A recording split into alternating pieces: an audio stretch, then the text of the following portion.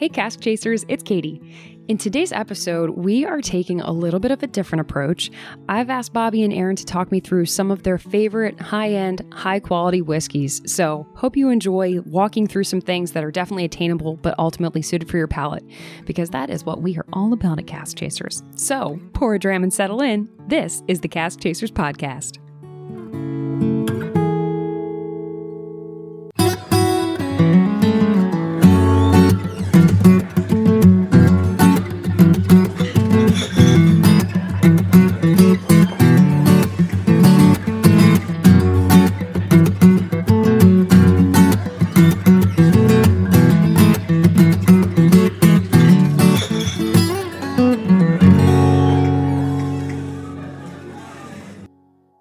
Bobby, how long have you known me at this point? I don't know. Too long? No. 2 years? Love you back. 2 years-ish, Yeah. It feels like. Did you say I'm normally somebody who's not easily intimidated? I don't think you're an intimidatable person. Well put. I appreciate that. Not intimidated. I mean that. You're fierce. Well, I have all the feels now, but really the only reason I was asking is because I'm actually a little intimidated by what we're talking about today. And people think of what the high-end whiskey world as being too overrated, I guess. Overrated. That's the best way to say it. Yeah, overrated. Sure. So intimidating and overrated. And could not agree more. Yeah. Maybe that's why Could not Aaron's... disagree more. Could Good maybe catch. disagree more. We'll find out. Stay tuned. I don't not agree. So Bobby could not agree more or less with the high-end whiskey world being overrated and... I don't think it's overrated, Okay. and I don't think it should be intimidating. Okay. There you go. That I can follow. All right. Yeah, Aaron, we get there. where do you stand on fancy whiskeys? So, I mean, there are high-end whiskeys, there are expensive whiskeys, there are overrated whiskeys, there are underrated whiskeys. You know, I mean, there's all these different things, and I think what we're talking about today is special. You know, kind of special, and we'll get into all these topics, right? I mean, there's some people that there's a whiskey that, you know, a whiskey aficionado might not think is terribly high-end or sophisticated, that's their special whiskey for one reason or another. And there are some to a new whiskey drinker that they think that's it. You know, that's the precipice, that's on the pedestal, you know, it's this whiskey, and oh my God, yeah, I've got this whiskey. Ooh, yeah. And then there's, you get into it, you know, a little more, you get a little more seasoned. And while those are not bad whiskeys, in fact, a lot of them are fantastic whiskeys, you just find other stuff that kind of fits into that Can I throw mold. in a caveat? No. Thanks. Okay, go ahead. Okay. What we are not talking about today is whiskeys that are overpriced for the sake of hype, Right. Yeah. Or what I'll agree with that. Sure. or what we believe is hype. I'll give one example, and then we can probably move past it. I'm not talking about Blanton's. Blanton's is a great whiskey. Tastes good like Blanton's. Its MSRP does not match what people are paying for it because of its hype. That's not what I'm talking about. Everything, of course, is our opinion. Today, I think we're talking about our opinion of what we think of when we think of upper echelon, higher priced whiskeys that we will buy for special occasions. Yeah, I would or as say gifts. Yeah, and I think that was a really important differentiation to make, because one of the reasons why I actually suggested this topic because I do want to get into it. I love how broad our appeal is with everyday whiskeys or high quality whiskeys that anybody can enjoy. But, you know, this has always been something that's kind of like, I don't know, a top shelf shadow for me. And when I was first getting into whiskey, there were definitely a lot of those people who would just reference something that had some ridiculous, unattainable price point and act like they were a whiskey aficionado just because they knew the name of something that cost $800 and can drop it like, well, I've had that. So, and that's something that does stick out to me and that I think does dissuade a lot of whiskey drinkers, because who wants to be in a conversation with somebody like that? Well, yeah. And I think we'll be talking a lot of attainable whiskeys. I'm going to speak for myself. I think I speak for Bobby and you too, in that most of the whiskeys I buy are under $100. 9 times out of 10, if I'm buying a whiskey, it's Yeah. under $100, right? Yeah. Not to say I won't splurge and spend several hundred or something like that, but most of the whiskeys I buy that I'm keeping on my shelf are under $100, and I'm almost all of them I'm buying right around MSRP as well. You know, just because I don't buy into the hype of the secondary market and all of that. Unless I've had it before, I get very uncomfortable spending more than 100. There are times I think 120 is probably my soft spot, like where I start to get a little edgy. Yeah. And again, this conversation is to not sound pretentious or anything. It's not that I can't afford or won't buy if I save up or whatever reason. I don't know that it's hard to find a bottle that I'm like, I need that bottle and it's worth to me that price point. There's only a few of those. Yes. And they're out there, and there are some really good ones, bourbons and scotches and whatnot that exist that I will pay. But yeah, no, I think that kind of what you... And I will even say there are some that are hundreds and hundreds and hundreds of dollars that I might feel are worth that price point, but I will likely not buy them. let's just put the cards on the table just for the listeners. What's the most you've spent on a bottle? Me personally, I don't think I've broken 300 purchasing myself a bottle. Mine was 700. Right. Highland Park 25, but I would struggle to do it again. I'm glad I did. It was a time thing. We're glad you did too, because you shared it. Yeah. But that's just the peak. My typical, I'd say 300 is probably where it gets pricey for me. I'm way in the little leagues because I think the most expensive one I've ever bought was 150. I think it was one of the Penderins that I brought in from one of our last tastings. Which was good. I hope there's still some left. It's in storage. Oh, good answer. Oh, he pointed to his belly. No, it's in storage. It's in storage. That's what we call bellies or Bobby's, someone's belly. Someone's belly. Bobby's belly. I think what we have on the table today is a good representation of classic pricey bottles that people typically go out and buy. We can just jump into that. Yeah. There's a conversation to have for both, I think. Yeah, absolutely. Let's start with Johnny Walker Blue. Okay. Because that's one, and all your whiskey nerds and whiskey aficionados are going to be like, oh, Johnny Walker Blue. Overpriced. Johnny is overpriced. Johnny Well, it's Walker a blend. Blue. It's a blend. It is. So people get weird with blends to begin with. Johnny Walker is also a name. I mean, and what I mean by that is it's well marketed. It's vast. It's not a rarity. I mean, you can get a Johnny Walker Blue pretty easily. Anytime, anywhere. Yeah. I can't think of. Now, it's rare as in there's a limited amount, but they're blending from a vast amount. Right. Makes sense. Right. It's pretty old whiskey in here. If I remember correctly, I think there's up to 40-year-old whiskey in this blend. And what's the price point? Around 200, 2 to 200. 225, 2 to 230, somewhere in there. Yeah, it's typically in my head, the people that buy Johnny Walker are people that aren't whiskey nerds. Right. They drink whiskey and they see that as it's almost like if outside of whiskey, if somebody said buy something pricey, cognac, I'd be that Rolex. just pops into my Rolex. Yeah. Because it's a name where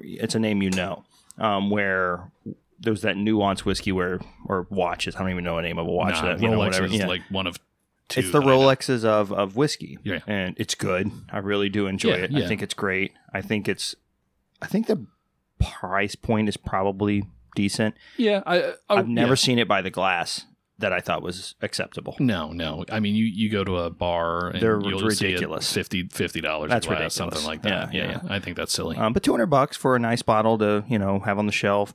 No matter who you have comes over, they see it, they recognize it. Everybody's going to non whiskey drinkers are going to be familiar with Johnny Walker Blue, and they're going to know that it is a quote high end whiskey. And that's something I do want to give Johnny Walker a shout out for because I always like smart marketing and approaches there. And the fact that, they have the color coding of the labels, that's something else that sticks out to somebody who's not a super whiskey nerd to say like, okay, well, at least I know blue versus black versus red. Like there's some degree of difference there in what I'm shooting for. I respect that. Absolutely. And a lot of people do the label and blue and colored label things, but Johnny Walker kind of owns that. I have a special place in my heart because we've talked about, if you've listened to the show, you know that. Thank you for your service. Thank me for my service. I'm sorry, we were not there yet. For the listener service? For the listener. Thank you for your service, listeners. If you've listened, first off, if you listen to our show, you'll understand that annoying reference. But if, and it's hilarious. But I started in Johnny Walker. So that's, and I do like Johnny. I like Johnny Walker. I'm not a huge fan of the red, but I get the red. It's cheap. It's whatever. Johnnie Walker Blue Label is a tasty whiskey. It's got a lot of depth to it. To me, it's it's not high ABV. It's 40%. You know what I mean? People struggle with low ABV and the price tag. That's not who I am. I was just talking to you guys about the Grand Cru, the Glenfiddich Grand Cru. That's 40% ABV, and I think it's exceptional. Right? Yeah, you're saying that, roughly about $200. And I'm a high proof guy. I like high proof whiskeys too, but I think they did it right. And I think the 40% works. Obviously, it's mass produced. Is probably why it's at 40 because they're trying to get more of this rare liquid out. But I think I would buy a bottle. It's super approachable. It is nuanced and subtle enough that I think if your whiskey snob, your whiskey aficionado was given this and didn't know what it was, they'd be asking you what it is. What is that? I like that. What is that? I challenge the people listening that are that and say, "Oh, Johnnie Walker Blue, are you kidding me? You're whatever." If it was on the table and I said, "Hey, you want a glass?" None of you are saying no. Oh, absolutely. None of you. You want a glass of it because it's good. Yeah. Well, and that doesn't mean you're going to go out and pay $200 for it. Sure. Yeah. Well, I know. I think, and if I'm wrong, I'm sorry, but Jeffrey from the Scotchy Bourbon Boys, when he has a tasting, when he does an in-person tasting, and they are primarily bourbon focused, at the end of their tasting, they sort of all celebrate with a dram of Johnnie Walker Blue. Yeah. At the end, that's how they close out their night. It's a nice thing. It's this thing that everybody recognizes is this Johnnie Walker Blue. And I thought that was a cool thing. I thought that was a kind of a nice thing. Bourbon drinkers that aren't into Scotch know it. They know Johnnie Walker Blue. So what should we taste it? What do we think? Let's talk through notes. Let's talk through what we get on it and everything. For being a whiskey with low ABV, I want to start backwards and work my way because it's something I've been sipping on it. It's got a decent finish. It's got a nice finish, actually. It's not super long, but it's and not a lot of depth to the finish, but it's there. It's kind of peppery. But the nose has prickles, if you will. It stabs at you a little peppery. It is a blended Scotch whiskey, which I believe legally means that there is more than malted barley in it. It means it's going to have other grains in it as well. Yeah, which is kind of a Johnnie Walker thing. Now, Johnnie Walker does have a blended malt whiskey.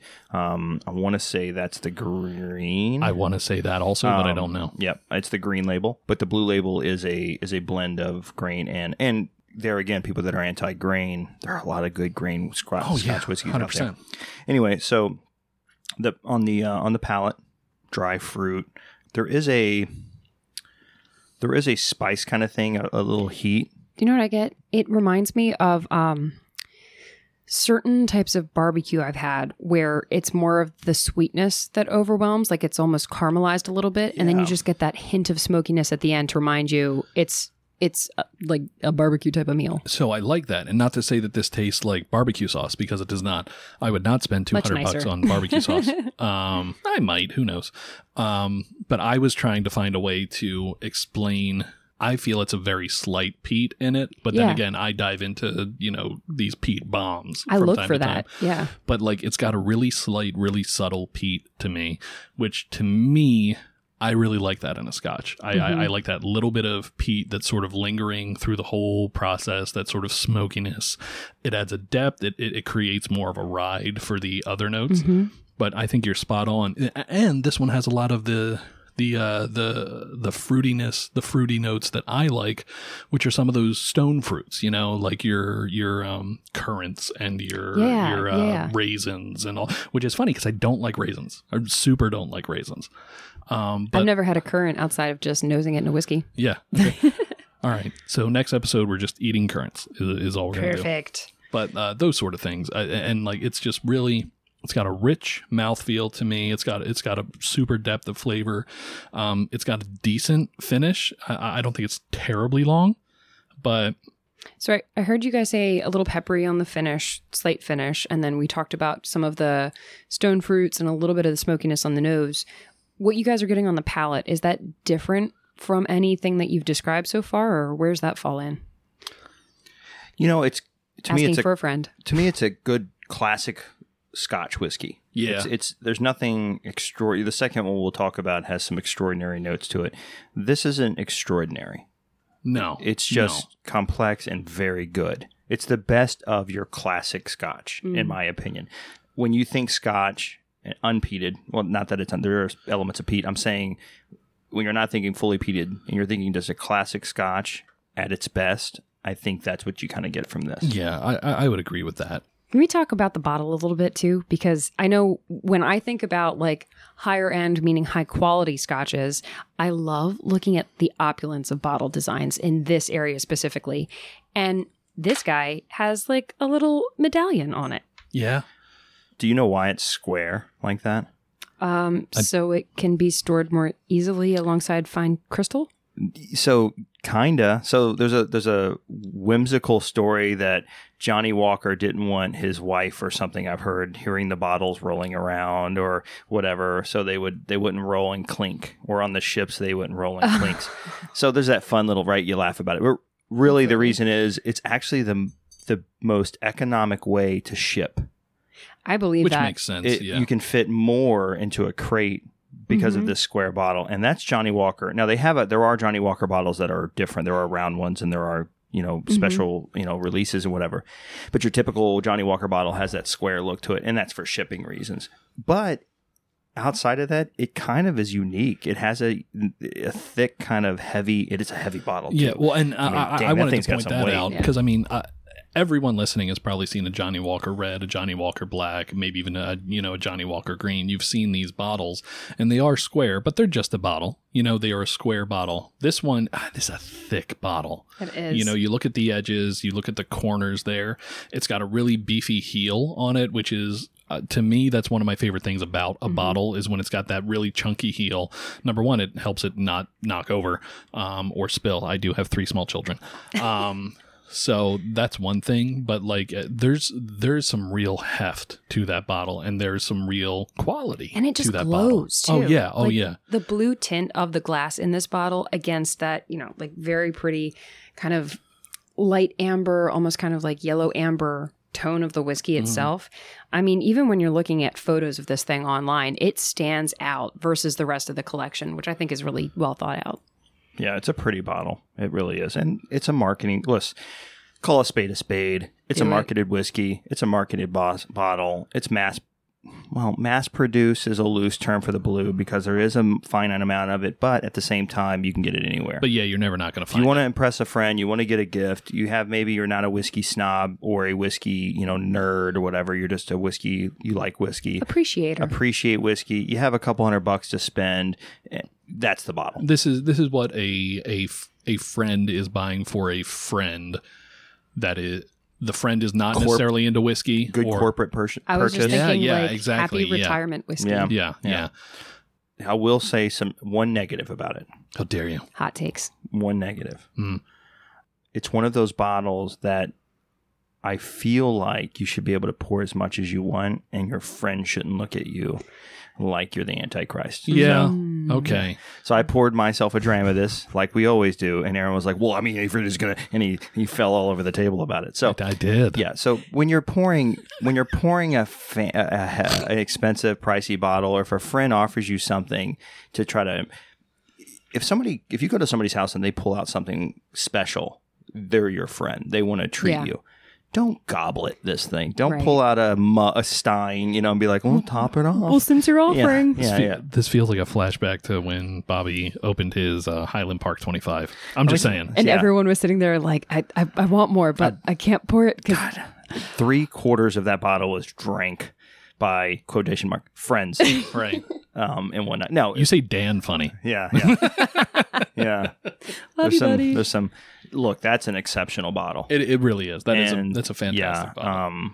And I would say if I'm just blind Kentucky winded shooting here, if I'm going to spend more than $300 every 3 years, you know what I mean? Sure. So that was going to be my next question. Like if you've got something like this on your shelf or, even beyond that, the Highland Park 25, what are the circumstances under which you bust that out to share with people? Well, I think your Highland Park 25 is a. Do you want to talk about when you brought that out and you were specifically waiting for it? So first off, I'm a huge Highland Park fan. When I started diving into whiskey, and I started trying to really find what I was into, Highland Park was kind of it. It kind of hit all the notes I was looking for in a whiskey. That's like the perfect profile for me. And then I've never, even from the 12-year up, and people, the 12-year is kind of basic, but I find I like the 12-year. I like all the that way too. up, right?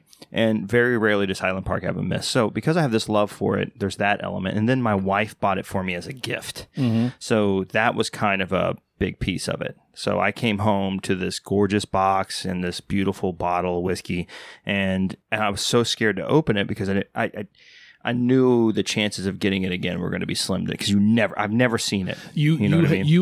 You specifically have a hard time opening special bottles. When there's a joke that I have a hard time opening bottles, but it's when I have 2 bottles of the Signet. Yeah. And I open the Signet as soon as I get it. And yet I brought my bottle today. Yeah, I'm just you're stupid. Mine's in storage. In your belly.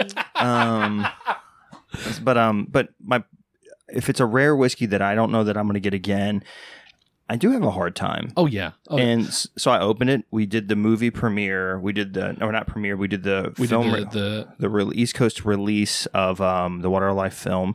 We had Brad Kenyon here. We had a live on stage. It was just a big night for us, and we were kind of one of the first events after COVID. It was still limited, but so I felt like the podcast had kind of revived itself and everything from season 2, new director. All these things meant something to me. So I thought, this is the group I want to share this whiskey with.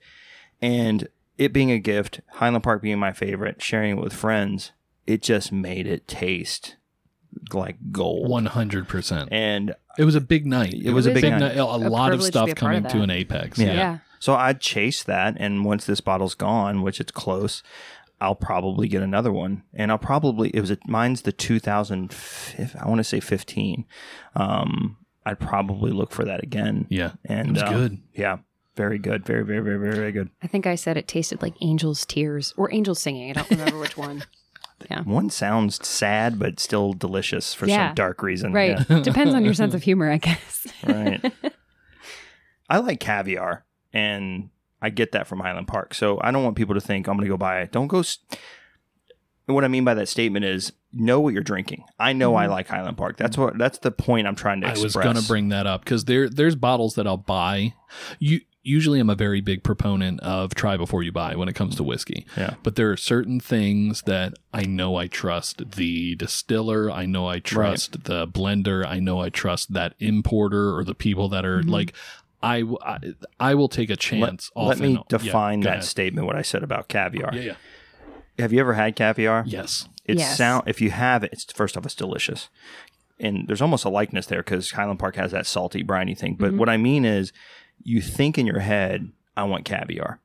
And I'm going to go spend the money. I see it on TV. It looks fancy. It's whatever. I get it's fish eggs. I like seafood. And then you get it.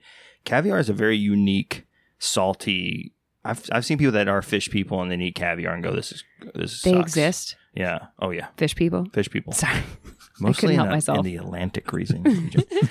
So really know the whiskey. I recommend going to finding bars or friends' houses that have it and try it before you go out and dish out $700, $800, $1,000. Yeah, That's right? ridiculous. Yeah. $1,000 for a whiskey, just to have it on your shelf because you've heard of it before. And then one day you crack it and you go, oh my God, I spent $1,000 on.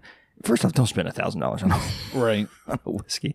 But anyway, yeah, that's my point. That feels like the most like cask chasers line, if I may. And I mean that in a really good way because, one thing that I was struggling with a little bit when I was thinking through how we could talk through all of these things is how do we stay authentic to the things that we normally, like preach about or encourage people to do. And I love what you just said, Bobby, about, know what you like and kind of celebrate from there, because I'm sure there are people out there that have found that one thing that's theirs.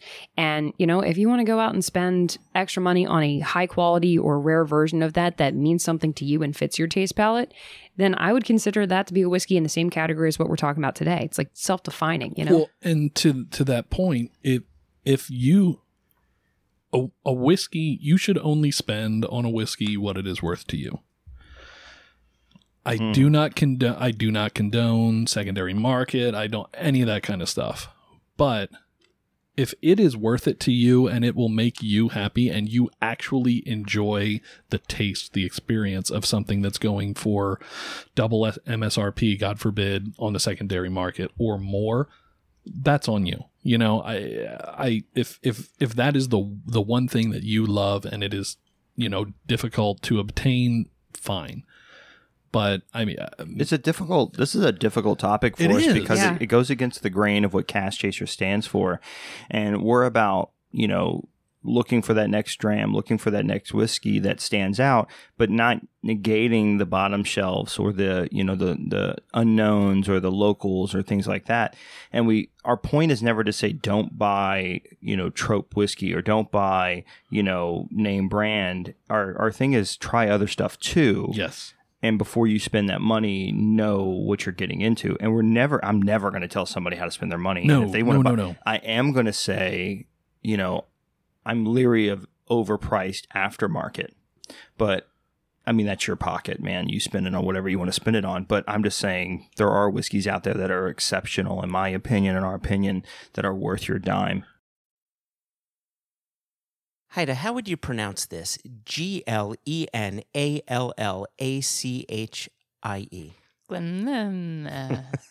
I pronounce that delicious. Or Glenallachie. Okay. Right.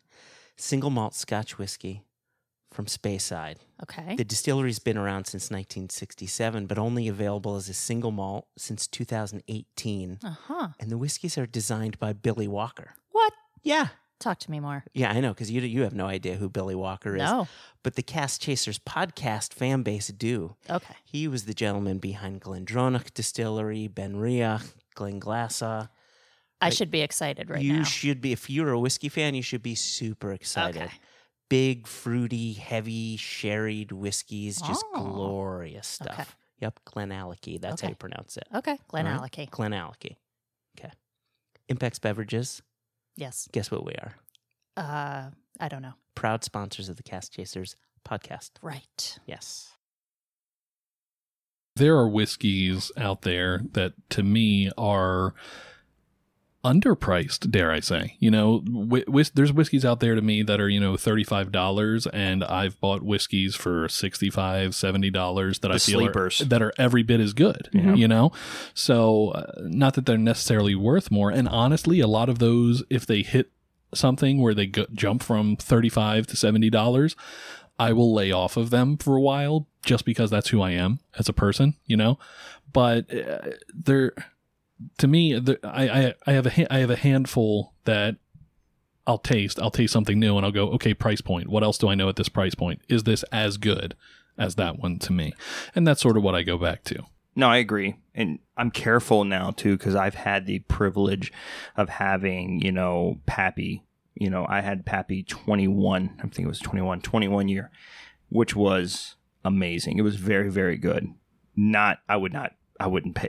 I've seen that for $3,000, $2,000. No way. That's to me $120 bottle at most, and that's not. I don't know I don't know what its MSRP is, to be candid, but that's. If I had to stick a number on it, if we were playing the prices right, and I tasted the Pap, I'd say $120. Yeah, it's good. There are better whiskeys. I would say it's a great whiskey, to be honest. But to have a price point even there, you know, halfway up 100, headed towards 200, it has to be a great whiskey for me. Yeah. That was my next question. What was going to be to you guys? You know, if I throw out a couple names there, I'm curious to get your guys' takes on where they fall on the side of like hyped up and overpriced versus really quality and would be something worth shooting for that merits the price that it's been listed as. Sounds fun. Interesting. Pappy was one of them, so we just touched on that.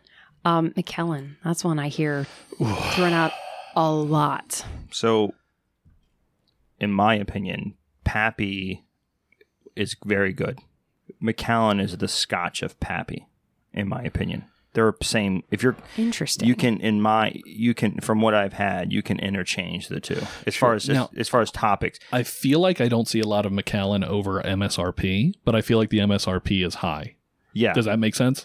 Yeah, but I don't know. That's a different. It's not.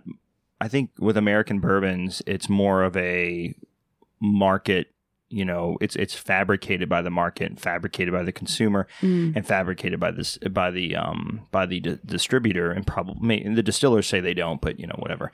I think with your Scotch whiskeys, they're so taxed and bombarded by things anyway, and typically with Scotch, a really good Scotch is old, so there's not very much of it to play with. So I think the price is probably still fabricated a little bit based on name, but there's not an inflation from MSRP. That's more that's more what I'm saying. Is I feel that mostly they're high priced. Some of the lower age statements I think are right around where they should be. You know, the $60 to $80 range. The Macallan 25. Hold on, back up real quick. The Macallan 18. Somebody look up the price point on it. The Macallan 18 is superb. It is. I've never had a Macallan I didn't like, to be honest with you. Yeah, and I'll say that too. It's not garbage. Yeah, it is had good whiskey. Yeah, I've had all 6 of the Macallan 1 through 6 series that they did. I've had obviously the 12, Macallan 15, and the 18, and I've had Macallan 21. I've never had Macallan 25 year, but I hear Macallan 25 is above and beyond. But Macallan's very good at what they do, make a great whiskey. I just don't know that price point. The Macallan to me is something I buy at a bar. Yeah, I think it's very good. I don't know that it is at a point of being exceptional enough that I would spend those extra, however much more you're spending, 12, 15% versus something else with the same age statement, the same rough, whatever. A lot of the price points I'm seeing on Macallan 18, and I mean, there are a couple different releases and everything. They range from like 300, a lot in the 300 price range, from just under to about 400, depending on which one we're looking at. It's super good. I would probably pay $250 for the Macallan 18. And it's probably worth $300. And I would drink Bobby's that he bought at $300 because that's what friends do. Yeah, exactly. But there are whiskeys out there, and this is where we're trying to. And this topic is about high-end whiskeys. I would buy the Macallan 18. Sure. I don't know that, and there were 2 different occasions. I remember being wowed by the 18. And I remember thinking the 21 was very good. There wasn't a moment where I thought, I don't know if one overdoes the next. So I wonder how much better the 25 can possibly be. Sure. You know what I mean? Yeah, because that one looks like that's stupid. Getting into like the thousands. You're up, and I'm not spending that. And you know what I mean? And I've had I've had 20, obviously the Highland Park 25, 30-year-old single malts. I've had old single malts and Scotch whiskeys that were amazingly good. Right. I can't see paying that price, but that's just me. Look, if you have the coin and the means, I would say that 25 outside of a budget is probably a whiskey to pick up if you can afford it, because I have had nothing from Macallan that was not impressive. Right. Yeah. Mm-hmm. It's just a bit pricey. Yeah, it's the Nike of the whiskey. It's the Pappy of the Scotch world. And I love that comparison. Yeah.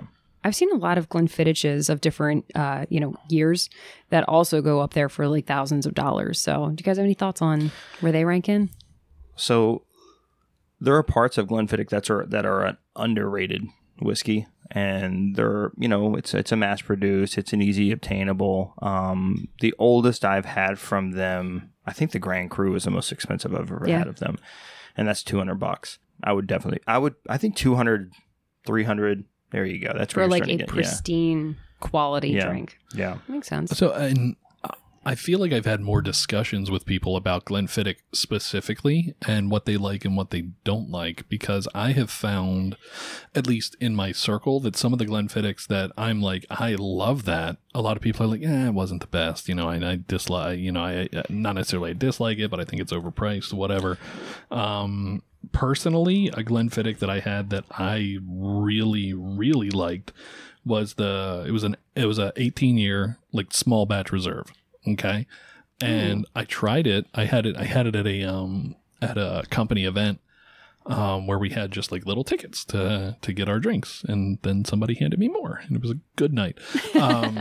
But sounds like it. Yeah, I had that one, and it was one of those times. I know both of you have had this, where you just kind of stop and you kind of close your eyes and like the world kind of fades away and becomes a little muffled. And I was like, wow. And I don't, it wasn't a particularly special occasion. It was like a company party, but it just wowed me. And the next day I'm talking about it, and a lot of the people that I'm talking to are like, yeah, it's okay.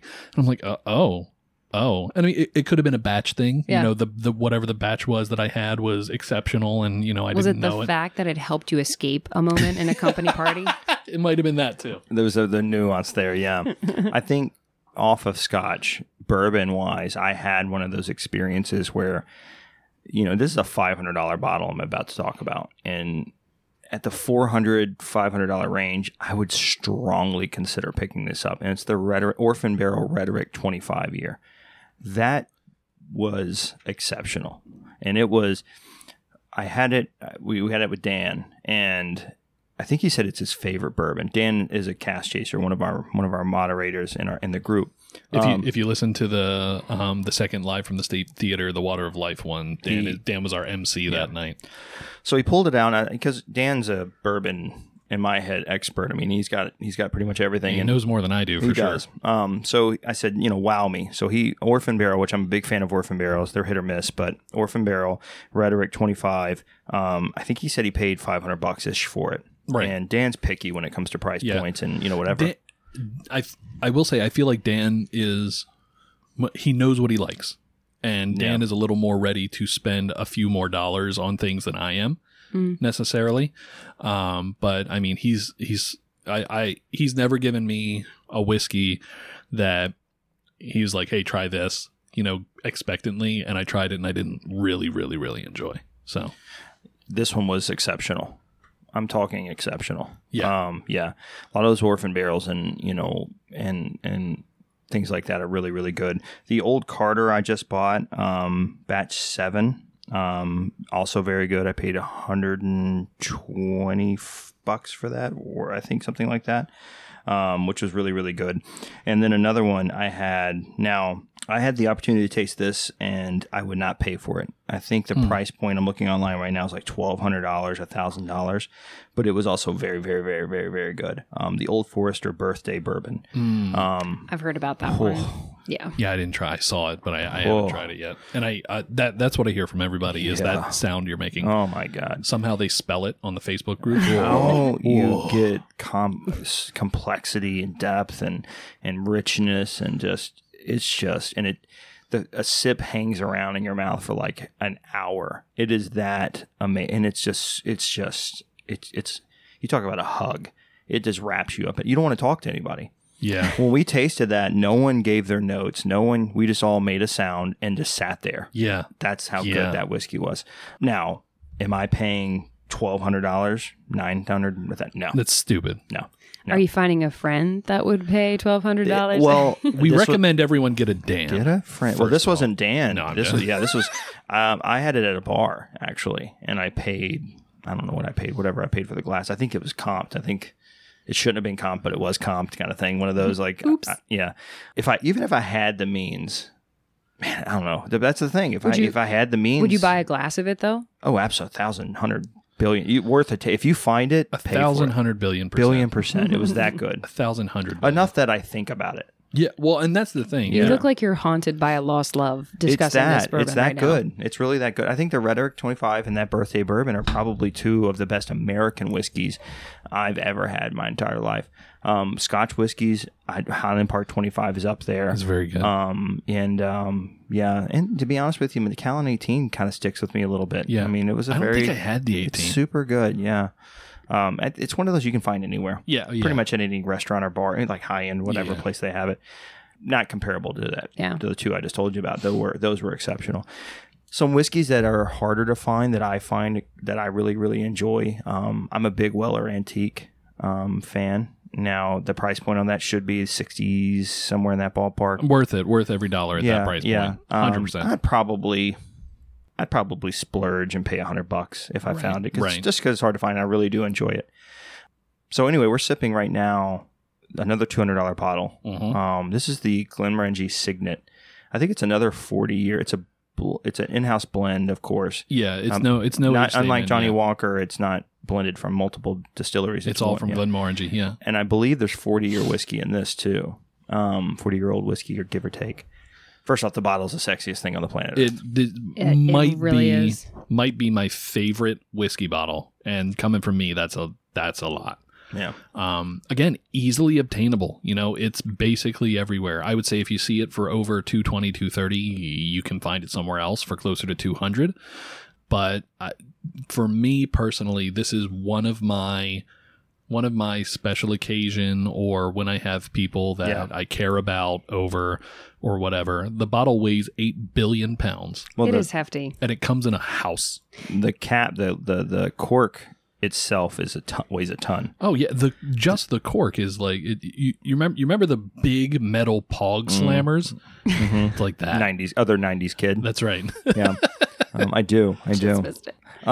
This is the one that if somebody says, "Hey, I want to get something special. I want to really get a good gift. I want to whatever." I typically say this because it's easy to find. It's a decent price point. It's delicious. It looks it's the part, a great too. bottle. It comes in a very sexy box with like a magnet closing device. Wood box, a wood. Yeah, all black wood box. Yep. Yeah. I love the fact that they've been able to blend like kind of a modern style towards the top of the bottle with just something that does look very traditional, very like, antique golden. I just want to take a bath in it. I don't know. Well, That's an expensive bath. you can't Probably burn. I think Glenmorangie is one of those you can't go wrong with. Yeah, in my opinion. yeah. Also, And there are people that are like, "Oh, Glenmorangie." the blah, 10 blah, blah, people blah, are blah. weird with because it's light. It doesn't have a lot of, but I think it's a good easy daily. I think it's a great daily. I think it's a great Sure. gateway whiskey. Their 18 is really good. Super good. Their 25 I haven't had, but actually it looks like a bowling pin. I actually really want that bottle, and it's if I can. I think it's about. I don't think it's that crazy for a 25-year single Right. malt. I want to say $400 or $500. I Right, could be which- way off. But I think that's about the price point I've seen it at. Those are so with scotches. I'm not an age statement guy, but I think when you get into the higher ends, you kind of start seeing that's what you get. Except for the Signet here, it's not an age stated, so that hurts some. I mean, the outside non-whiskey nerd may see this and say, "Well, there's no age statement on it. It's a single malt. Why am I paying $200 or Right. whatever?"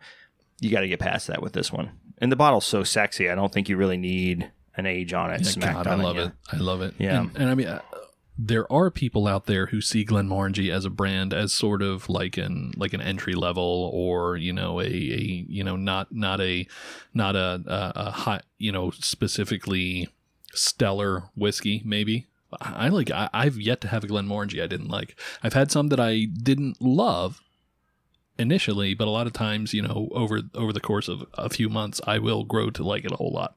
Yeah, the thing I really respect about this is that it's part of a family of just delicious, high quality whiskeys. And the biggest thing I've been taking away from listening to you guys is thinking, if I've gotten to a point where I'm comfortable spending like $150 on a good bottle of whiskey that, is not super rare or high quality to the extent that we're talking about here, I'm really only a little bit of a jump away for something that could be incredible. Oh, absolutely. And there are whiskeys you can get that I believe are exceptional for under that, $200-ish price point. And we picked these two, I think because they're super accessible, they're super easy to get a hold of, and they're nice. One, the Blue Label is one that people come to because, everybody knows Johnny Walker Blue, and the Glenmorangie is another one. Like Bobby said, I mean, probably twice this week, someone has asked me, "Hey, I've got a friend, he likes whiskey. I want to get him a retirement gift, a this, a that," and that's sort of one of my go-tos that I tell people for that is the Glenmorangie Signet, just because, again, it is easy to come across. Are there better whiskeys? Yes. Are there worse whiskeys? Obviously. Are there whiskeys that are something that we would have to go more on a hunt for? Yeah. But I think today we just wanted to sort of touch on things that you can get your hands on, higher end things that are kind of special that are really good. I want to really quick mention one other whiskey. Do it, Aaron. If you are an age statement person and you can get a hold of the Mortlock 20, Oh yeah. oh my goodness. It's usually under under $200. I'm sorry. I've seen it for as low as $140, $150. If you get it, I'd say anything under $190 or $200, still worth it. I'd say every bit as good as either one of these. And it is one of those where I tasted it and then I just said nothing. You know, I took a sip, I sat there and I just went, oh, you know. So Mortlock 20, the whole Mortlock line I really like, but Mortlock 20-year-old, I highly, highly, highly recommend. It's got a lot of those notes that I agree. Like. Yeah, your currants, your stone fruits, your all those sort of things. And if you want to be on that time, if you want to get an old whiskey and not spend a lot of money, and you want to impress people, IBs are a good way to go. We had that whole IB. Aaron, let me ask you and Katie this: what's your dream bottle? Ooh. We just made the sound about the bottle we're imagining in our heads. So it's hard for me, and I'm gonna sort of fall back on something, but I'm not meaning to. I mean, we end every episode with it's not about finding the perfect dram; it's all in the chase. So it changes for me. You know, it changes for me. What's the next thing I want? What's the next this I want? Right. Well, what's one that you've had that you're like, I gotta have that bottle. I gotta have that, and then maybe I'll start. Okay. Yeah. So my dream bottle is a Highland Park 40 year. Sure. Right. The 50 year would be amazing, but I think that's, the box itself is probably worth more than. You're gonna have to live in that box after somebody. So the Highland Park 40 year is really, that's something I eventually would like to get my hands on and whatever. And one of the older bottlings, not one of the newer ones. Nothing against the newer bottlings. They just lowered the ABV a little bit and all that. But by older, I mean early 2000s, late 2000s, mid 2000s. I had a sample of the GlenDronach 1993 26 year sent to me. That was probably the best single malt that I've ever had in my entire life. It was. So I seek out GlenDronach now. Yeah. GlenDronach 18, 21. I cannot find. I have samples of them. I can't find it. I can't find them anywhere. They're not unobtainable. They're just, there's one on a shelf and I miss it or whatever. All because of that super old, super rare, and I couldn't even tell you what that would cost. But that was probably the most exceptional that I've ever had. But those are my two. If I saw, I would probably spend a little more than reasonable on them. I would say of ones that, and this will probably surprise some people, one that I've had that I really, really, really liked was WhistlePig Farm Stock Rye. They've got a number of them. They've got, like, I think each one has more of their actual, their WhistlePig distillate because they are sourcing to begin with, The number 2, and they say 001, 002, 003, 004. The number 2 to me, there was just something, again, just really magical about it. Sweeter than I expected. Almost had a like a mapley type flavor to it, but then also something a little bit savory to it. And I don't mean like spicy or peppery, something actually savory in it, which is something that I don't really get in a lot of ryes. It's the pepper, sometimes it's sweet. So that was a really good one. If you can find the WhistlePig Farm Stock Rye, the number 2, highly recommend. And then I would say probably dream bottle would be any Bruichladdich Black Art from Jim McEwan. Oh yeah. Oh yeah. I've never had one. Let me change mine. Yeah, right. Early Jim McEwan, when Bruichladdich first came back, 2001. Anything from which you can get, obviously, because so what would that be, 20 year or newer, or older? Those are probably to me. And there's a special, because we've had the opportunity to meet and hang out and talk with Jim, so I think that adds a little, something to it. A drink that makes a memory or space for something crazy. I'm going to. So this is not pulling from any kind of personal tasting frame of reference. Because for me, whiskey's all about, I don't know, just like the experience that it brings with the tasting, which is the number one thing I've missed over the past couple of months, just like that immediate, like, whoa, pulls you back into a space. So I'm kind of 2 mindsets. I love things that are unexpected and unpredictable. So for a dream bottle, I want something that's just going to like transport me to the shores of Scotland. Like, I want to feel like I have salt water spraying up against the cliffs and just kind of catching you in the breeze type of thing. Always the romantic. I can't help it. And it's all my imagination right now. Oh, that's so sad. That's so sad. She's pregnant. You It's all in know? the chase.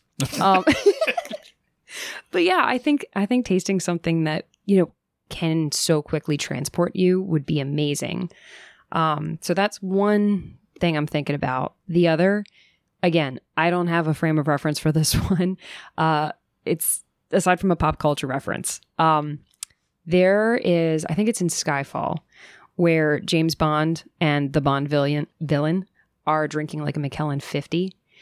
And I think for me, James Bond is one of those characters that just has a whole like ethos and lifestyle around him. And I don't know. I just think it would be amazing to just take a sip of something like that and just kind of put yourself in the headspace of 007. But that's me nerding out more from a pop culture stance No, than actually, a whiskey stance. I get that. But no, I Yeah. 100% get that, and we've talked about with whiskeys and movies, and maybe we'll touch on that at some point. Teaser. But no, I 100% get that. I mean, we talked about what's that show, Bobby? Peaky Blinders, Yes. and so that's all that I was drinking Irish whiskey through that whole thing. So like, Did it make you feel like you were a member of the gang? Like, that's what I want. Like, transport me to a place or Well, I would transport fight me into a people in the person. streets. He would That's fight what people. helped me. Yeah. really. I wore a hat the whole time. There were And every time I did something, I would say, by order of the Pinky Blinders. but Dana really got over it pretty fast. But to your point, there's something about it. There's something about putting yourself in that space. They have Right. very specific style glasses that they drink from in that show, and you just if you're drinking from a similarly styled glass, it feels more right to you. Yeah. It feels like, that's what I'm supposed to be doing. And I mean, we're usually drinking from some sort of tulip glass or Glencairn or whatever to get, quote, the best drinking experience from it. But Sometimes a rocks glass just feels cool. and that's exactly There, I it. said That's it. exactly it. So yeah, I 100% get that. Yeah. And like I was actually, Bobby has glasses that are very similar to the glasses that they are actually drinking from in Peaky Blinders, and there was a not so small cool. part of me that was super jealous of the fact that he had those glasses. Those are the little ones, yeah. I know what you're talking about. One day when we're in a very well ventilated studio, we should dress like the people who are drinking the type of whiskey that we want to drink. I'm 100% on board for that. You already have all the hats you need for Peaky Blinders, so. That's right. I will dress like everyone from Peaky Blinders if they had whiskey pins in their hats. I will come in a fresh cut, perfectly tailored suit, and will arrive in an Aston Martin. I don't know that there's enough AC to make, because they all In the world. That's a wool. That's a lot of wool. There's a lot of wool. Oh, well, that's for next time. All right. Well, I really enjoyed that conversation, and I want to thank you guys for kind of walking me through some of your favorites that are quality for a reason, because I think that's really what we wanted to get in today. So until next time, follow us on Facebook, Instagram, and Twitter at Cask Chasers. Check out our new swag shop for official Cask Chasers shirts, hoodies, glasses, and merch every whiskey enthusiast is sure to love. And if you want to relive this episode and some of the whiskeys we talked about, visit caskchasers.org to look at today's show notes and the rest of our Cask Chaser podcast library. And no matter what elusive or high-quality whiskey you're after, just remember, it's not about finding the perfect dram. It's all in the chase.